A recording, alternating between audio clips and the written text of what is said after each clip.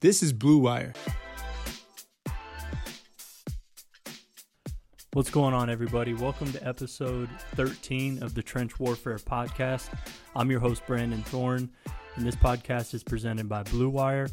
And today, I'm actually going to be interviewing former Cincinnati Bengals and at the end there, Baltimore Raven right tackle Willie Anderson, who I think should be in the Hall of Fame one day. He had 184 starts over 13 years. He's a multiple-time All-Pro, Pro Bowler. I believe he went to 5 first-team All-Pros or 3 first-team All-Pros, 5 total, 5 Pro Bowls. He only allowed 13 sacks in his career. So he had a legendary career, really, with Cincinnati. And he played right tackle before. Obviously, now right tackles get a lot of recognition, more so than they did, I think, back then in the late 90s, early 2000s time frame, when it was more of a left tackle type centered game, at least, in terms of mainstream recognition. So it's cool to be able to talk to him. But yeah, Willie, welcome to the show, and thanks for being here. Thank you, Brandon. I'm good. Thank you, bro. Yeah, no problem. So I wanted to first go back a little bit. I mean, you went to Auburn, and you got to block for a running back named Stephen Davis, who obviously had a really good NFL career with Carolina, and I believe he played for Washington as well. So, back at Auburn and just playing offensive line back then, could you just talk a little bit about what that was like for you? Did you play right tackle the whole time, and just how did you settle into that spot? We flip-flopped at Auburn. I'm from Mobile, Alabama. Mm-hmm. I was number 1 rated lineman in the country that year, the All-American. I was 6A Player of the Year in the state of Alabama. So Auburn had some probation stuff hanging over their heads before we got there. But we were all told that it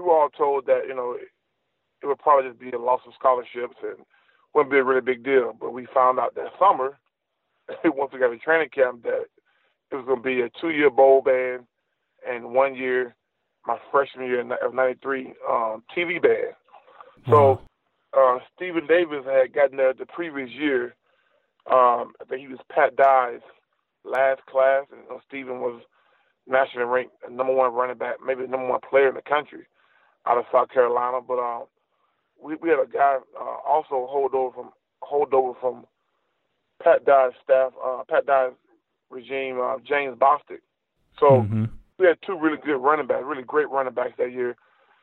James Bostic led the league in rushing, and Steve was his backup my freshman year. We went 11-0. We beat Alabama at Auburn, the first Iron Bowl there, I think, in 4 or 5 years. I'd never been there before. So that was a magical season for us to go undefeated my freshman year. I actually played guard. I was strong side guard my freshman year. And I started, it took me a little while. I think I started the second game of the season and started about 7 games straight, hurt my ankle, missed 1 or 2 games. I came back and finished the season out. And, we dominated Alabama, and we finished the season 11-0. So there was no bowl game for us. We had to sit and watch other teams that we have beaten play in the SEC championship game and play in bowl games. And that was kind of my freshman year. So at Auburn, Terry Bowden had a unique offense. He was bringing in his dad's offense from Florida State, so which at the time kind of new, and he and Steve Spurrier kind of brought a passing game to the SEC, we love to say, but Terry still wanted to run the ball because we still had 2 big 230-pound running backs, So my sophomore year, we started the season off 9-0. So my first 2 years of college, we were like 20-0. Our goal was to go 22-0, so we could try to mess up the ranking system. We beat Florida at Florida. They were ranked number 1. We were ranked number 4. We beat them. They dropped down to 6. We didn't move one bit. But that season, Stephen Davis was our running back, and he showed people that year why he was going to be a Hall of Fame candidate at tailback. This guy 230 pounds that ran a 4.38 40, and games like the Florida game, was the first game, I think, Florida gave up over a 100-yard rusher. We pounded with Steve and ended up beating them at the buzzer on a Frank Sanders, Patrick Nix throw at the end of the game. But we pretty much ran the ball and beat a very talented Florida defense. 94, my sophomore year, they had Kevin Carter. That was the first time I faced Kevin Carter as a sophomore. And I think the Bengals told me, really, they drafted me more off what I did my sophomore season. I was kind of hurt my junior year, missed a couple of games of sprained knee, but having guys like Stephen Davis, like I say, who came eventually Hall of Fame candidate tailback, and James Bostic, and we have some really good players doing that run at Auburn. Yeah, definitely, and just the detail that you can recall there is really cool to hear and impressive. And you said strong side guard, so I mean, so you flipped sides depending on where the run was going, basically. Yeah, it was according to the field. I played with a guy by the name of Wayne Gandy my freshman year. Wayne played 15 years in the NFL. Wayne plays split side tackle, so whatever side beat you to the field, it was really weird, and it kind of hurt. I felt it kind of hurt our development because we were changing up stances. Every damn play we changed up a stance. I'm in the left hand stance this time and right hand stance this time. It really came to affect us. My sophomore year, we played LSU, man, and we didn't score one single damn touchdown, and they had us up like 26 to. So crazy, like 26-3, I think it was, going to the fourth quarter, and our defense scored 4 touchdowns. we beat LSU. I mean, the game is on YouTube. It's an unbelievable game. But we struggled that game as an offensive line because they had 2 really good defensive ends. And it's crazy that's part of my worst game I had in college. It was my sophomore year. I played against a guy by the name of Gabe Northern, who played at, I think Gabe was the second or third round pick that year to Buffalo. But they really gave us problems, and I joke with my friends about the worst game I played the worst game I played in college. The rookie cards, they made a rookie card out of that game for me. so a year later, I left my junior year. There's my rookie card of me taking a bad kick step against Gabe Northern, who just it was crazy, man. Out of all the damn games y'all had to pick, y'all picked the worst game I played in college. We didn't get up in I didn't get up in the sights against them. It was just we just played technically bad, man. We couldn't. It was just for some reason at Auburn, my time there, we'll have a game where we just can't do anything right. Yeah, and I don't know why those type of games come about, but that was our game. But luckily, our defense played their ass off and scored 4 touchdowns in the fourth quarter, and we won the game. Yeah, that is pretty. That's a crazy story. And so, at your junior year, did you play right tackle? No, we did it again. We flip flopped. So I was playing left tackle, right tackle, left tackle, right tackle. But in the 90s, I came out my junior year, and I tell people during the 90s, it was a run-dominated league when I got into the league. It was all about who had the best running back and the best running game. Like today's, it's all about the quarterbacks. Now, we needed quarterbacks back then. Don't get me wrong. The quarterbacks were still very important. But the running backs were the superstars of the league, too. Like right now, you don't really have any superstar running backs, but just in our division alone, that was my rookie year, Garrison Hurst. Corey Dillon came my second year. So we had Corey Dillon, Jerome Bettis, Eddie George, Jamal Lewis. Wow. You know what I mean? All record-setting running backs, just in that division. So in that AFC North, man, like when Marvin got there, 8 years into my career, he had a stat that, hey, whoever gets to 120 yards rushing is going to usually win the game. And those usually were the kind of games we won in that division, because from 96 to about, I always say, when we got Carson, the league kind of changed. Carson Palmer came in my 8th year, and Marvin came my 8th year, and I think Carson started to play his 2nd year. But when the Bengals gave Carson Palmer that $100 million contract, we know then that our our concepts of football is going to change. It now became you better be a good enough pass blocker to protect this kid. And yeah, it wouldn't be a running game, but it's more about protecting a $100 million guy back there. So yeah, I tell guys all the time, I had to change up. We had to change up. I came into the league a solid pass blocker, but I developed into a better one as time got on my third year because I was a great run blocker in college because that was the times. The times were called for dominant run blocking guys who could get down and move guys with their hands and feet and get leverage and move guys. Right. But then in the middle of my career, it became about you better be shutting guys out as a pass protector, either side, because we had rushers, like you said earlier, I had some of the top rushers in the history of the game to play over me at right tackle. So I know, that's crazy, and that's part of why it's so weird that, right tackles didn't really get as much recognition as they do now back then, even though you were blocking left ends like Michael Strahan. I'm pretty sure, Reggie White was in the league. Reggie White, yeah. I block all those guys.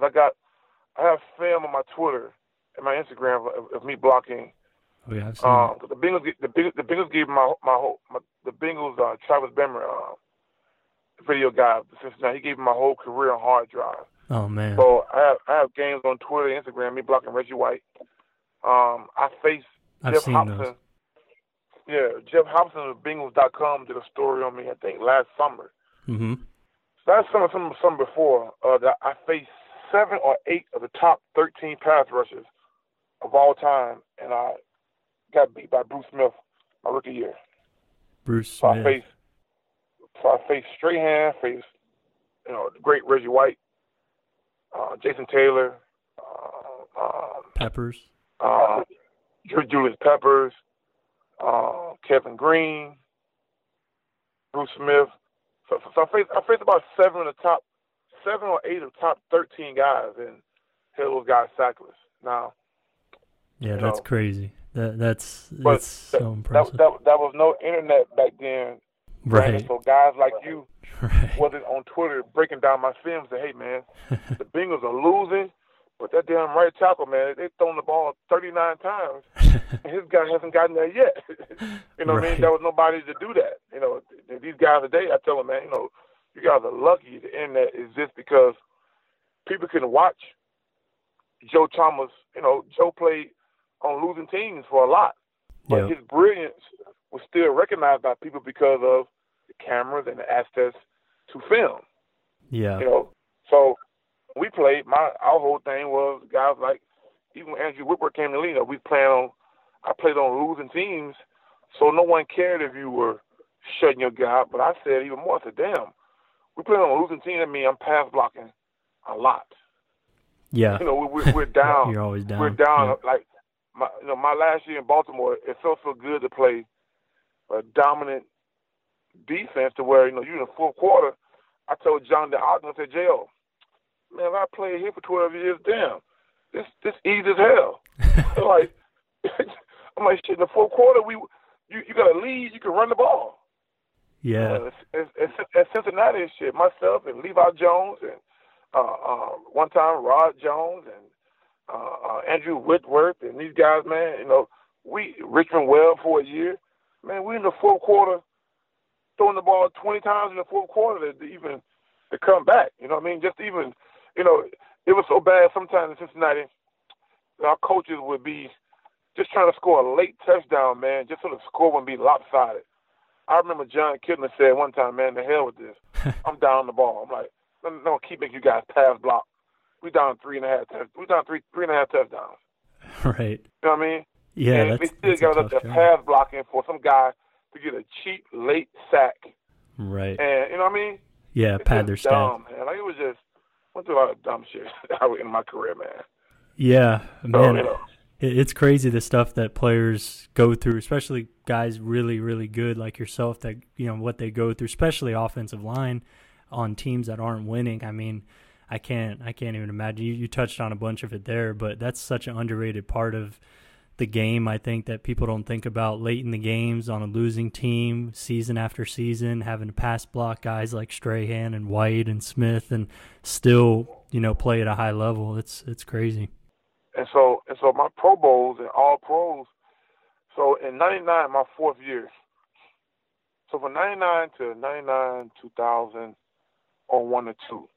From '99 to '02. I mean, you would think I'm lying. Just Paul Alexander is now on Twitter. You can ask Paul. Ask Paul, what did he have me down for sacks from '99 to '02? It's about one sack. I went 3 years without a sack during that period. Wow. And I remember in '99 I made the late great Dr. Z's All Pro team. And I was so happy that someone just I remember Paul and I both just being so damn happy that somebody recognized me, because I'm like, damn, man, I'm doing all this stuff, and I'm watching guys go to the Pro Bowl. I'm like, damn, really? and I'm like, we got to win for me to go? Like, you can't see that. I was even more proud when Corey went for the first time. Yeah. I was like, well, then at least see these going. At least somebody's seeing the work that we're doing.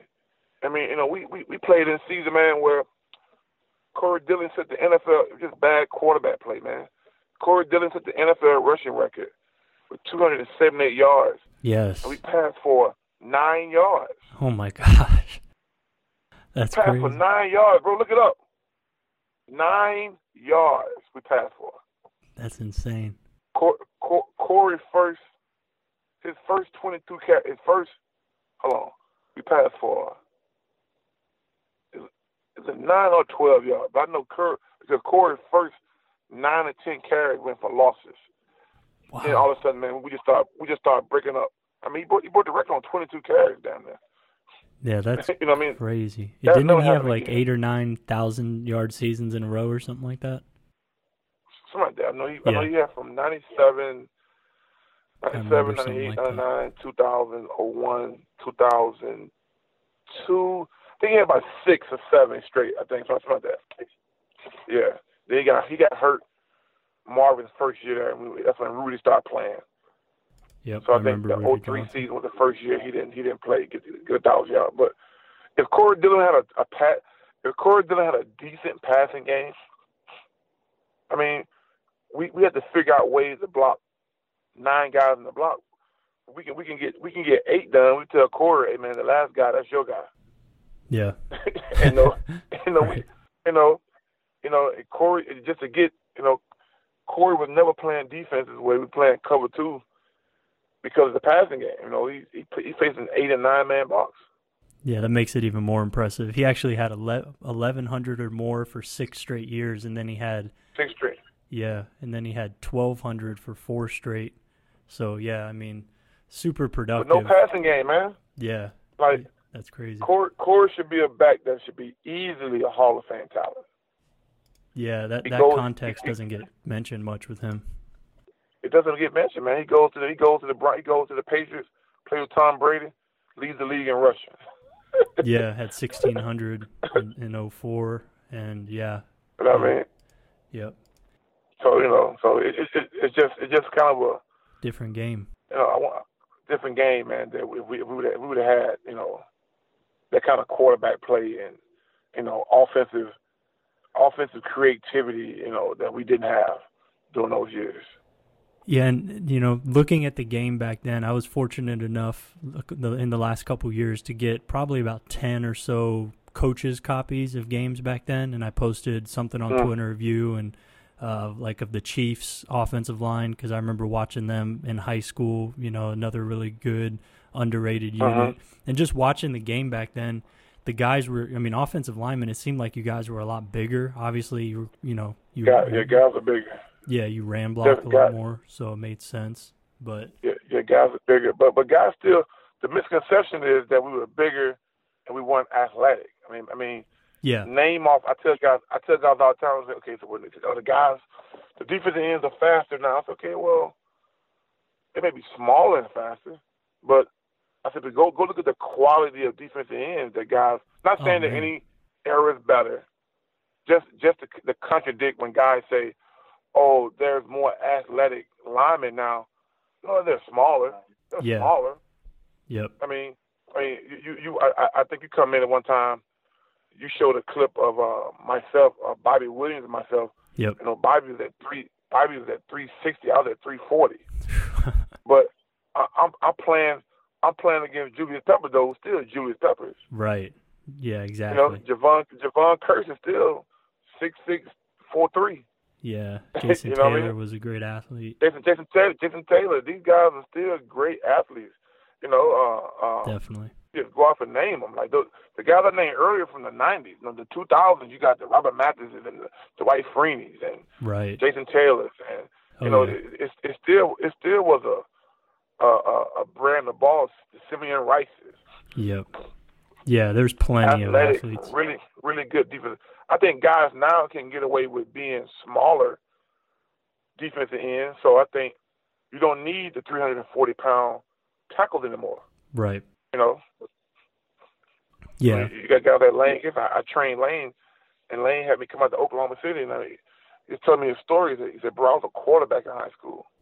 Yeah. I was like, wow. It is crazy. Linemen today have abs. Mm-hmm. Right. Right. I mean, these guys have bodies that they can be proud of. Yeah. It's different. A lot of different requirements from offensive line today. And I just heard Paul Alexander on a podcast. He was saying when he got into coaching, he had to teach guys how to pass protect, and now he has to teach guys how to run block. Exactly. I mean, exactly right. I mean, Paul we spent so much time. Like Paul and I Paul came to the Bengals, I think, 2 years before me, became the O-line coach the year before I got there. So Paul and I kind of grew up together, and a lot of techniques that he teaches today, he teaches because he and I either accidentally came up by them, or we planned on coming. Like he taught me not becoming a puncher, a grabber, which is so anti. Some guys, everybody want to be punchers. Everybody think offensive linemen punch. I said, but you watch the really great offensive linemen, and they just stab guys. They don't punch. When I know a couple of linemen that were in the NFL when I played. I'm not gonna say their names, but they were known as really great, pretty punchers. And they punch your chest, they will knock your ass on your ass. But when they miss horribly. Yeah. They look bad when they miss. There's a couple guys like that now, but not a lot that I've seen. Yeah, and I'm like, I'd rather just block the guy and be in front of him when the play is over with. Right. Yeah, that's what it's all about. And when the play is over with, he's still struggling to get past me. I got it. Yeah. Because my rule was, I'm going to wait till you touch me. If you touch me, I'm going to block you. Right. If you don't touch me, we'll just dance. And guys who didn't know me, who didn't play me twice a year, they thought because I was a big guy, we're just going to speed rush the Bengals. No, we're all basketball players. We want you to speed rush us. Like, and I joke all the time about Javon Curtis. I said, man, I played Javon 12 times, never gave a sack up to him. But Javon puts the most pressure. He put the most pressure on you more than anybody, I would say, next to Dwight Freeney. He just makes it so because he was so damn fast. Yeah. I mean, you can't imagine seeing 6'6", 438 off the corner. But I knew because he was so tall, he would never give me an inside move. And I trained blockers there. I said, man, cause if you make guys like Javon was so tall, if Javon had an inside move, he'd probably beat me for 15 sacks. Yeah. Because the way I was set on him, I would not set that way on any other defensive end, only on him. Because I knew he wanted to race up the field and beat me. I said, oh, no, he's not going to beat me with one move. If he has two moves, he's going to destroy me. Because his first move, speed move, is so damn fast. But most speed guys don't have, they don't really have counter moves. Like a fast wide receiver, sometimes don't have the greatest hands. Yeah. The highest jumping basketball player don't really have a jump shot sometimes. Right. Yeah. That's what makes Freeney's spin move so deadly, right? So deadly because he can set up both. Right. And I train guys not, Brandon, said, man, look, it's usually the second move is gonna beat you. You know. Mm-hmm. You know, Paul called it admiring your work. When you get a good block on a guy and you admire your work, like, you know. But it's usually the second move. I teach guys that now. Like, it's usually the second move you get beat on the second move. So if a guy got two moves, to me he's dangerous. Gotcha. If he has three, he may be a Hall of Famer. Right. You know what I mean? But if you got two, that's two really good moves, and not knowing when the guy's gonna throw him, that could be a headache. Three, he's a Hall of Famer. So as a lineman, I gotta shut down your best move. Right. I want if your best move is inside, like with the Bengals with us, I tell Bobby, whenever one of my defensive ends come inside, bro, and if it's a slide protection, which the Bengals rather, that's another thing. Paul didn't allow chips. Really? He didn't allow them. Like, no, we're gonna block these motherfuckers for how they gonna be. And I said, Paul, you gotta start telling people that. I was telling them when I played. People gotta know, man, that we on the island. Levi Jones and we on the island. Andrew Whitworth and we on island because Paul don't allow chipping. He said it's a disgrace to his coaching. So we were trained to be one-on-one, mono, and every now and then you may get a slide protection, you hope. But with me, they would slide the other way when it's a slide. So when I did get a slide, I would say, Bobby, I'm going to let him come inside.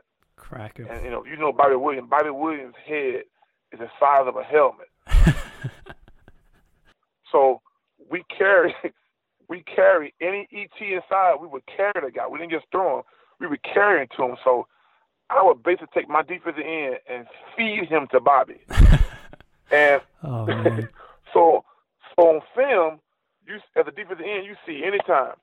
You could get hurt if you go inside on Big Willie. I'm gonna try to finish you to the center. I'm gonna do something to scare you. I might hook you around your neck.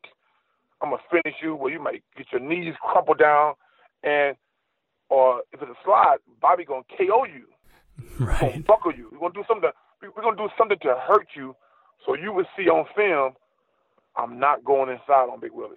Yeah, that's a good deterrent. I would get two rushes all the time. I would get a speed rush and a bull rush. Because, on ETs, the E would always call the E off because he was afraid to go inside the ET. So, we had a thing where we call it putting the fires out early. I remember when we had a young left side with Whitworth and Eric Steinbach. Yeah. They were just getting all. I said, Bobby, they're gonna get all the ET games over there. We're not getting no damn games. Because we're gonna put these fires out early. And I would tell Whit, I said, man, hey, you gotta put them fires out early because if they see on film, you guys can't handle the ET game or T games, you're gonna get them shits all game.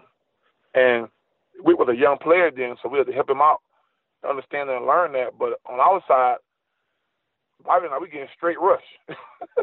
That's easy. That's easy football because if you go inside on me, you could get hurt. Yeah. Now, I'm not trying to hurt you, but the possibility you can get hurt if you go inside. So I would get a speed rush and a bull rush. Yeah, that. You know what I mean? Man. That you don't see a lot of that in today's NFL. I mean, you still see a little bit of it as far as having a guard who can really change the way a guy plays the game. I think of I don't know how much you've seen it, like Kelechi Osemele when he was in Oakland. I mean, yes. I mean, that was a guy. Him and Donald Penn out there. Donald Penn would love playing beside. Oh my goodness, because once you just know as a lineman. As a guard and tackle, if you guys are really good, you can set a tempo. Right. And it to be so like watching Assembly and Penn when them guys running powers and oh my God, like, it was tone setting football, and that's what Bobby and I do. Bobby and I go. We try to see. We tell Paul like we're gonna see can we get the three technique and put him on the back of his head. Yeah. Right. So now when you see me tighten down my split, you think everything's a double team block. So the three technique, he started to get scared because they don't want to get put on his head because I even tell guys I train now, I say, man, put good stuff on film to scare D linemen when they watch film with you. So when Bobby and I double team, we pride ourselves being the best double team deuce block in the league. Yeah. Because we're gonna punish this 3 technique to the point to where when he think it's a double team, guess what we started doing? Hitting the ground. So now we say, Paul, just run 45 counter because Bobby can go on up to the backside linebacker. I'm gonna just go scoop this backside 3 and lay on him because he's laying on the ground. Now there's big gapping holes backside right. because we make 45 counter look like 24 power, and it becomes so fun then, man. That's a part of the game where linemen and line coaches, guys, know that part of the game is just the fun part of the game when you just physically can whip guys' ass in the run game. Right. And it's one of the reasons when guys come train with me, I don't put this on film a whole lot because guys think I only train pass blocking, but I start off every day in run blocking because I think you got to have the mentality in the run blocking to carry that over to pass blocking. Like, pass pro is not a finesse play. Right. Yeah, it's pass pro isn't passive. It's set up to be a finesse play, but the great players know it's probably more physical than them run blocking. Because I'm retreating damn near and got to fight this guy who's coming toward me to beat me to get the guy behind me. So I have to be more physical with this guy. Because I'm in a retreat position, you know what I mean? So I tell linemen, man, look, man, pass pro is physical. We're not trying to kill him, but when I get my hands on this guy, I'm doing very physical things to him. Right. You know what I mean? Yeah. I can understand how pass protection is more stressful, in a lot of ways, just because of that. You're moving backwards and you have to play with that mentality that you're going to attack him when you have the opportunity. Right? Control aggression. Yep. And I saw a quote just the other day from Richard Sherman about Cam Chancellor, who just got released from the Seahawks, who, even though it's, obviously the other side of the ball, but still that physical element of the game. Yeah, he said, Sherman said, with human nature, if you get hit, like he hits you, you're going to look out for your own safety the next time. You're going to look out for it, yeah. Right. I saw that too. Yeah, and that'll change the way you play the game. And, man, that's a part of the game that is gradually getting legislated out, and it's sad because I understand it, in terms of the player safety thing, but at the same time, football, I mean, it's hard to find the best of both sides on that, because in football, that part of the game is so important, I think, for hitting, blocking. I mean, if you take out that physicality, really, you're going to change the game so much. And I know it's already happening, but, man, it's just kind of sad to see that element of the game, disappearing a little bit more, because it just changes the type of players that are going to be in the game. I guess it's just part of the evolution, but, man, it's cool to hear about how it was then, and you can still see it here and there if you look close enough, I think. Yeah, I think little kids are going to grow up. They're going to see what we were doing, and they're going to look at the way we played, how we looked at when we seen guys in the 1950s clotheslining guys. Right. Like, damn. Yeah, that's true. with no face masks on. We're like, damn, these guys were just barbaric back in 1996 and 2005 and 6 and 7. These guys are barbaric. Look how old they look. And because change is coming. Like, I put it on Twitter a couple weeks ago. I was in a NFL meeting about offensive line play and safety and concussion stuff, and things are going to change. The line coaches are going to start teaching different techniques. They're going to start teaching things that guys pull. It's going to start being legislation coming down, rules change coming down, that if the technique don't change, they're going to call penalties on get this, Brandon, a pulling guard. Yeah, I remember you talking about. That's crazy. I mean, it's coming, man, because they're going to release this information about, concussion with linemen, and right. I think it's going to make people change where they coach. I think guys like myself, and the Duke Manyweathers and the Charles Bentley, and these guys and any guys around the country who are training linemen, I think it's kind of our job, and I want the NFL to kind of acknowledge the stuff that guys like us do on the outside with the game, because I deal with Charles and Duke deal with all the pro guys. When I got into the game, I didn't want to. When I got into the training business, skill development, I did it with my son. My son's a receiver, and I had to learn everything about how to throw a football. My son's playing quarterback, so when he go to quarterback training, I would train too. Receiver training. Some of my training I teach with my drive and kicking stuff come from me watching a video. You know, guys call it drive catch. I call it drive kick because I still call it kick set because that's what I call it. Yeah. But I do understand the guys driving from that front leg because I learned that from watching a video of Ocho Cinco, my former teammate with the Bengals. It was about 2012, I think. I was watching a video one late night of him training some receivers. You know, I was that obsessed dad trying to get my son trained, and because I didn't want to pay for college. And he ended up getting 30 offers, and we signed with Georgia Tech, and I'm not paying for college. That was my goal. I really started training. And I found out through Chad, you know, I'm a lineman. I thought receivers all drove from their back foot, you know. And I found out, I said, oh, shit, they drive from the front leg. I said, that's actually faster than a tackle taking that big, long-ass kick versus a speed rusher. Right. So me having a son, man, that wasn't a natural football player, my son was fast, 4'3", 40, he could jump out of the world, but we didn't grow up playing football because I didn't want him to play football. I tried everything in the world to make him a basketball player, but he taught me patience, you know what I mean? I had to bite my tongue and, you know, not look upset and cheer my son on. So that helped me with training, and I would have so many parents begging me to help their sons out offensive line play. I'm like, man, I can't.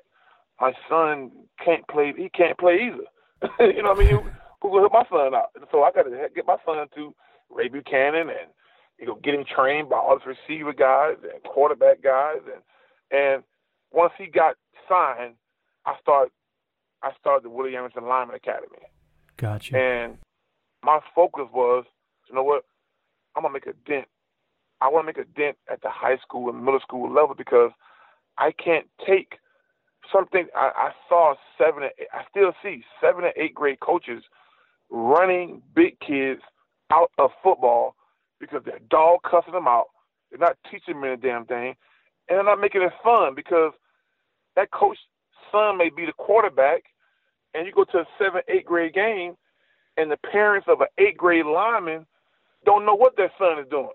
Right. You know? I can but imagine. that neighbor's kid just scored 3 touchdowns, and they say, well, what is Billy doing? Well, my son come on every day. What you know? And, you know, so what happens is you get parents start saying, my son not playing no damn offensive line. Yeah. You know what I mean? They don't understand it. And right.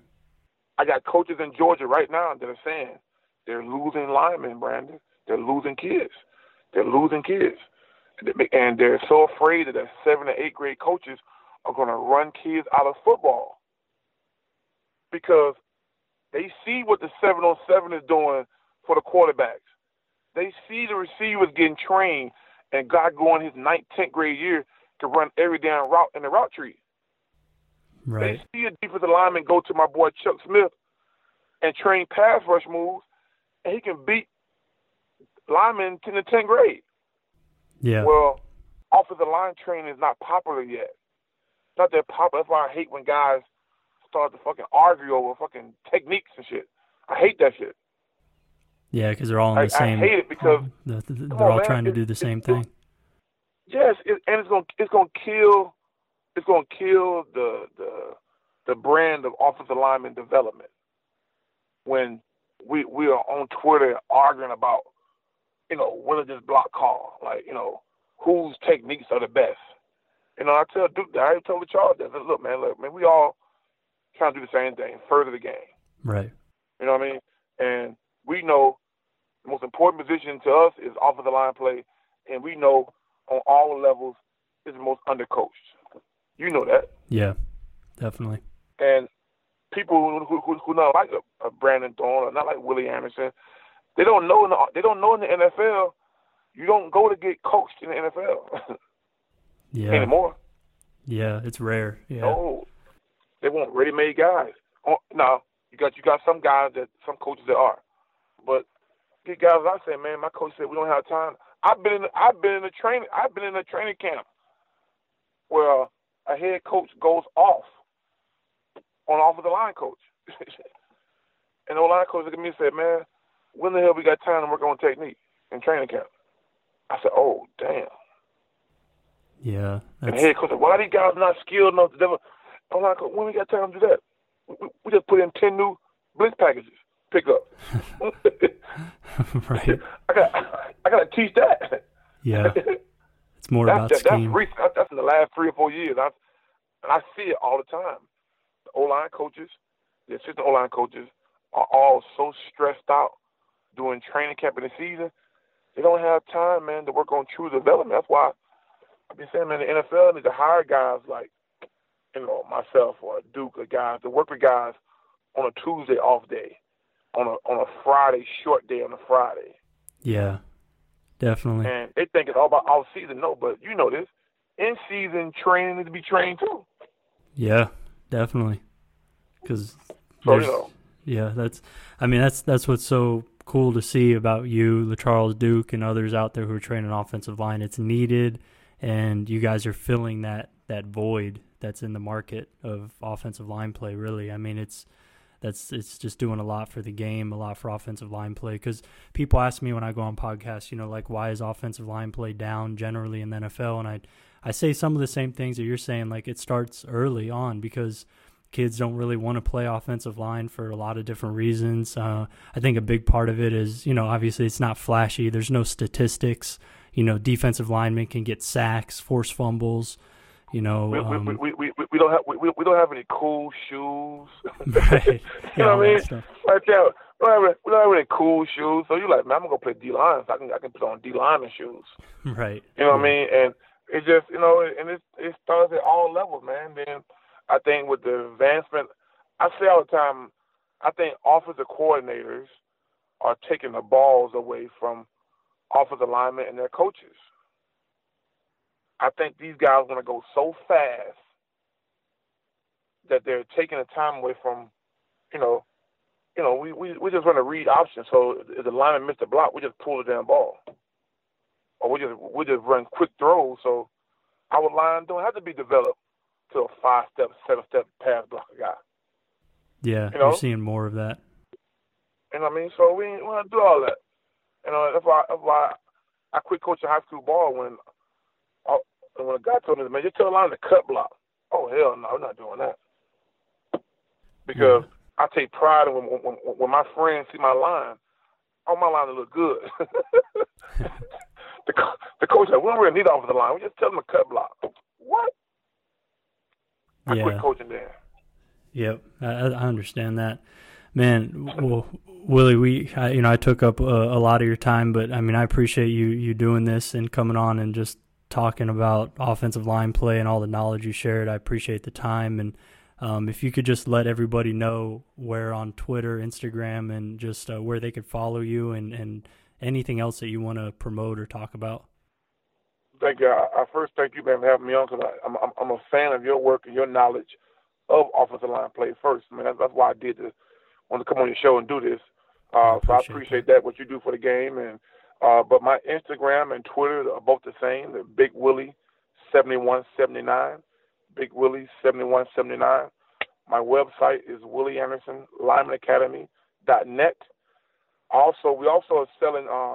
I have some videos called Intro to Pass Protection for offensive tackles. You can find that at training.olineblock.com. Training.olineblock.com. It's a package of 12 videos for a really great price, and they're not drill videos, but they're like kind of the ideology of pass pro for tackles, the mindset, the body position, and I think been doing a really good job of selling those, man. People have been enjoying them, and we got more videos to come and camps, and we're here in Atlanta, Georgia, training. So hit me up. We travel. Our travel schedule is getting busy right now, so just having a good time, man, with this whole thing of developing offensive linemen. All right, that sounds great. Everybody make sure you go check all that stuff out from Willie Anderson. You're not going to get that anywhere else. And, again, just thank you for the time. And, everybody, thanks for tuning in.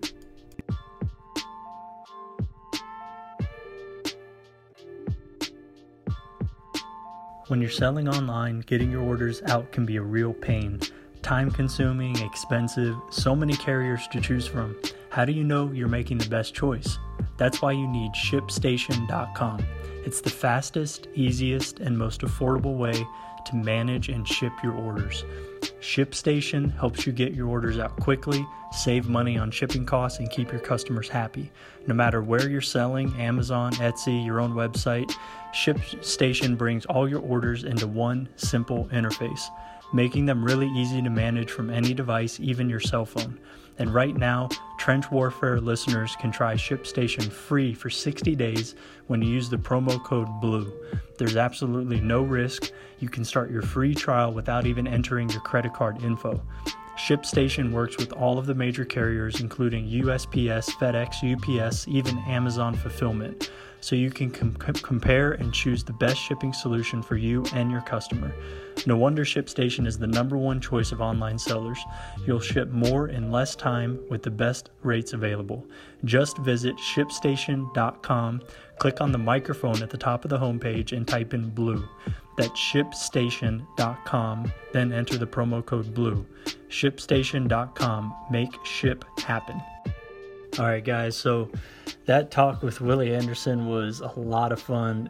Obviously, he has a tremendous amount of knowledge and experience that I think is absolutely invaluable for people out there who love offensive line play and NFL history and just the history of offensive line as well, just in terms of how the game has changed for offensive linemen, some of the things that they've dealt with then and now, and the differences, all of that different type of stuff that is all a part of the history of the game, for me is extremely valuable, and I hope for you as well. That stuff shouldn't get lost on us because I really believe that the past really shapes the present, and the more we can understand that in the context of the NFL and offensive line, I think the more knowledgeable we'll be in general about the position and sort of where it's going as well. So Willie was a great guy to have on. I think really he has a strong case to be a Hall of Famer one day. And, just to be able to talk to a guy like that who I've watched over the course of, the last 15, almost 20 years at this point is incredible. And just the things that he's doing now with kids and mentoring them and making them better players. It's just really cool. I hope you guys enjoyed that time and that special interview and podcast episode there, and please rate, review the show if you get a chance.